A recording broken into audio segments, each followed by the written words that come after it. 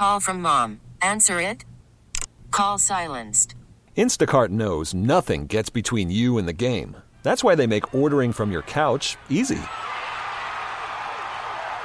Stock up today and get all your groceries for the week delivered in as fast as 30 minutes without missing a minute of the game. You have 47 new voicemails. Download the app to get free delivery on your first 3 orders while supplies last. Minimum $10 per order. Additional terms apply. All right, welcome back. It is the G-Bag Nation here on 105.3 The Fan. Segment's brought to you by Window Nation. Go to windownation.com. Thanks to them for sponsoring our trip to Radio Row. We also want to salute the Frankels. You think there will be less big company trucks on the road because of gas prices? Think again, and those big trucks have insurance companies to protect them. So get the representation that will not settle for less. It's the Frankels at truckwreck.com. What differences did you notice in the Super Bowl compared to what the Cowboys bring to the table is the question. The truckwreck.com fan text is open at 877-881-1053. Something stand out to you, Brian, watching the game this morning? I think that the one thing that I was impressed with was how aggressive the Chiefs' secondary is and how really well they tackle. I know there were some runs, but there were some open field tackles. I mean, their linebackers do a really good job. Their safeties do a good job. The corners. That's a pretty good tackle. That's a hard team to tackle, the Eagles, because of run after catch with their receivers, the tight end, those backs, the quarterback. You know, that's a difficult team to have to deal with. So I love that because they're not a super talented defense. No, and Steve Spagnuolo has got them. I mean, you said it last week when we were on Radio Row. That's really the difference in the Kansas City Chiefs. They can have all the offense, the Hills and Kelce's and all the weapons, Mahomes. They were bad on defense. And they were not a good defensive team, even though they had talent. Steve Spagnuolo's coming and giving them a little bit of that where they can get stops, they can get off the field. But I was impressed with, because like I say, the Eagles can really embarrass you. In the open field, and I didn't feel like that was really the case watching that game. That's a good point. Chiafalo, anything stand out to you that you would like the Cowboys to do as well as the Super Bowl participants last night? Oh, man, I think a lot of it just goes back to the way they team build, their coaching staff being willing to adjust to things. And when I bring up the Eric Bieniemy story on how he came up with those 2 touchdown scoring plays that were pretty kind of iconic by the end of the night with the way that they ran them and how much it fooled Philadelphia. Some of those things. I mean, the Chiefs and Andy Reid's adaptability, like, hey, we're going to go. And it helps when you have maybe the greatest quarterback we've ever seen. I mean, that is a huge trump card for I am now allowed to do a lot more things here. Like, I can get rid of Tyreek Hill and change completely the way I play offense. I'm no longer going to be nearly as explosive. I'm going to build on the offensive line a little bit. I'm going to run the ball a little bit more. I'm going to be taking what the defense gives me a little bit more, but I'm still going to be the most prolific offense in the sport. So we're not doing it the same way, but we are still number one when it's all said and done. And, I mean, that adaptability, I think you got it defensively. Dan Quinn is a walking representation of that right there. We'll see what happens with the offense for the Cowboys. Do you guys feel like that the Cowboys, when presented a problem, remember the Super Bowl where the Chiefs struggled with their offensive line? It was completely decimated. The Buccaneers Super Bowl. Yeah, it was completely decimated with injuries. Do you feel like the way that the Chiefs retooled their offensive line, the Cowboys capable of doing something like that? I would like to think so, but they signed 2 guys and drafted 2 guys. Yeah. They traded for one, and then they gave a huge contract to another in free agency, and then they drafted a super stud center, and then they're kind of getting by with 1 or 2 of those other guys. I would like to see them be that aggressive because I think the difference between Jalen Hurts and Dak Prescott this year, a big part of it was the turnovers. And you saw Dak in his rookie year only throw 4 of them things. I know we have to get better skill players, but I can't prioritize that. You could get better skill players, but when that surge comes into your face, it's very tough to find a guy who can still make quality decisions when they're getting pressure without blitzing. No disrespect.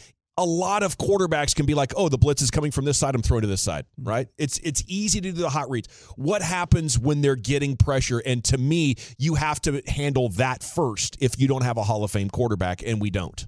So I would say, whether you did it by drafting and with the Eagles' awesome offensive line or with the Chiefs getting it done with enough scheme and resources that you've thrown at it to get it to championship level. But they have Patrick Mahomes, and they did that. Yeah. The Cowboys have Dak Prescott and are like, well, we can sort of get by with the line in transition. Yeah, you can. You can get to the playoffs for sure. Yeah, I don't know. I think the Cowboys would, if they thought a position or a unit was catastrophically terrible, like the Chiefs probably felt after that Super Bowl versus the Buccaneers. We were like, dear God, man, we have all these weapons. We got this great quarterback. We have this great coach, and we can't score points because our offensive line is that bad. The last time the Cowboys were in that position, off the top of my head, is when they had no receivers and they're in the middle of the season, and it's like, dear God, we're throwing to Allen Hurns.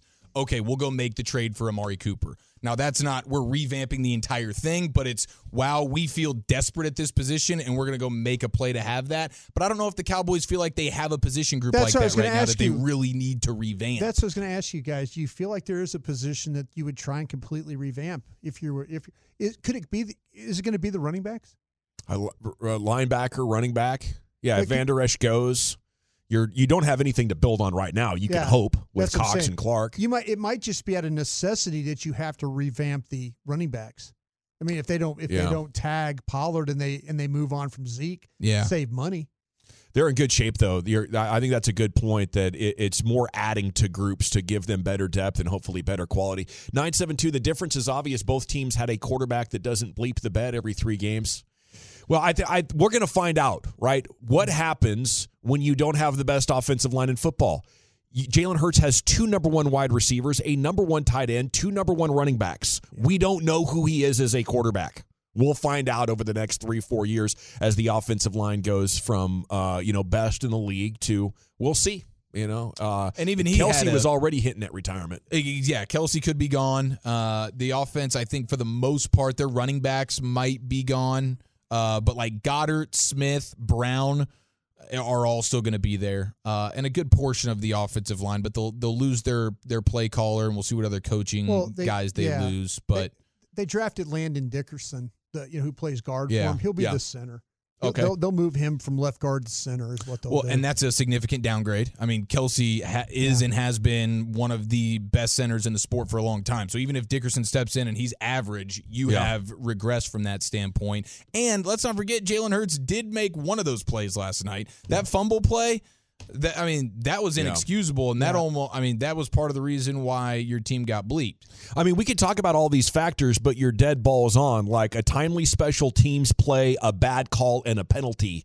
Those might be the 1, 2, and 3 biggest reasons the game ended up the way that it did. Either team could have won that game easily, for sure. The problem the Eagles have is if you look at their list, primarily the guys they're going to lose are on their defense, whether it's Fletcher Cox, Hargrave, TJ Edwards, the linebackers, Kazir White. These are all starters. Bradbury. Bradbury, Epps, Gardner Johnson.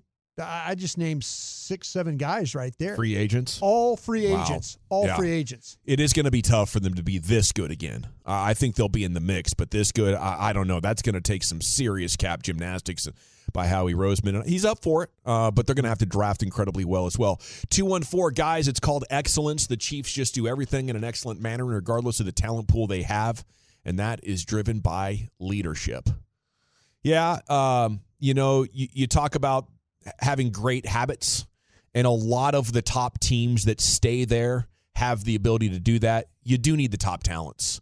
But whether that's the New Zealand rugby team or Duke basketball or the Chiefs with Patriots, you marry that talent with those excellent habits of doing all the little things right. I think there's something definitely to be said about the kind of culture that builds. The talent of the pass catchers was very obvious for both teams. The play design was huge. Like on the Chiefs' second touchdown, they're just running ball breaker plays to get somebody wide open. And it kept working, to get 2 touchdowns in a Super Bowl like that against a really, really good defense. that says all you need to know about play design. Yeah, and it's those 2 touchdown plays, and at 420, I will give you the little insight on how they came up with those 2 plays and where they got it from. That was brilliant. But even outside of that, it felt like, man, all game, especially in that second half, he's throwing to wide open Smith-Schuster, wide open Kelsey. The play design from top to bottom, from Andy Reid to Bieniemy to all the other coaches on that offensive staff that helped them out that Andy Reid was showing love to last night, that was a huge takeaway. And that's something that you feel like you can duplicate that. Okay, I can't duplicate Patrick Mahomes. All right, when I'm trying to steal things from the Chiefs here, I can't duplicate Patrick Mahomes, and that's a bummer that I can't. But what can I do? Well, I can find some brilliant offensive minds somewhere, somehow, can I? They say it's a copycat league, but, I mean, you don't see the Cowboys really doing a ton of that. No, but that's what we were talking about earlier when we started the segment. It's about this offensive line. Philadelphia, we've talked about this, even when we played the Eagles twice, and we talked about what you have to deal with when you play the Eagles. It's Sweat. It's Reddick. It's Cox. It's all these guys that are like pass rushers. Yeah, Mahomes had pressure on last night, moved around the pocket, ran a couple of times, did what he had to do, but they didn't get any sacks. Yeah. You know, they held him in check, and all of a sudden you made their secondary look very ordinary. You made them look very ordinary. And let's not act like Kansas City's got great wide receivers. No, for sure. I mean, Juju Smith-Schuster, I mean, that guy had about 6-7 catches.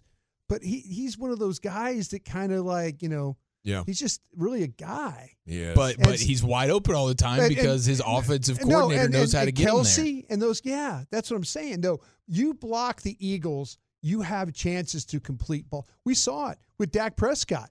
You know, when they won, even though it was Gardner Minshew playing quarterback, look at the numbers Dak Prescott put up against the Eagles at home this year. Mm-hmm. Yeah. What happened? They blocked the front. I think 4 sacks, but they still were able to block 6, I think. They blocked the front, and then, you know, and all the number of passes they threw, they were able to get it off. It's really unbelievable, though. You mentioned their receivers, and to imagine this Chiefs offense rising to the top of the NFL in all these metrics and finding out a way. Like a lot of their drives were run with Pacheco, scramble by Mahomes, one throw, some more running, another throw, but they're like piecing it together in ways that did not appear to be sustainable, and they end up with 30-plus points.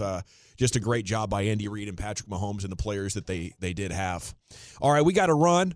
Coming up next, Chief, where are we heading? All right, best of the weekend, what ended up being the MVP of your Super Bowl spread, 877-881-1053, and we continue to make fun of Filthy. That's next. Listen to every MLB game live. In the deep left center field, it is high, it is far, it is gone. Stream minor league affiliates. The Midwest League home run leader. And watch the best baseball highlights and look-ins on MLB Big Inning. MLB At Bat is your all-in-one live baseball subscription for only $3.99 per month. Deep left field, it's gonna go. Alvarez ties the game. Subscribe to At Bat within the MLB app today. Major League Baseball trademarks used with permission.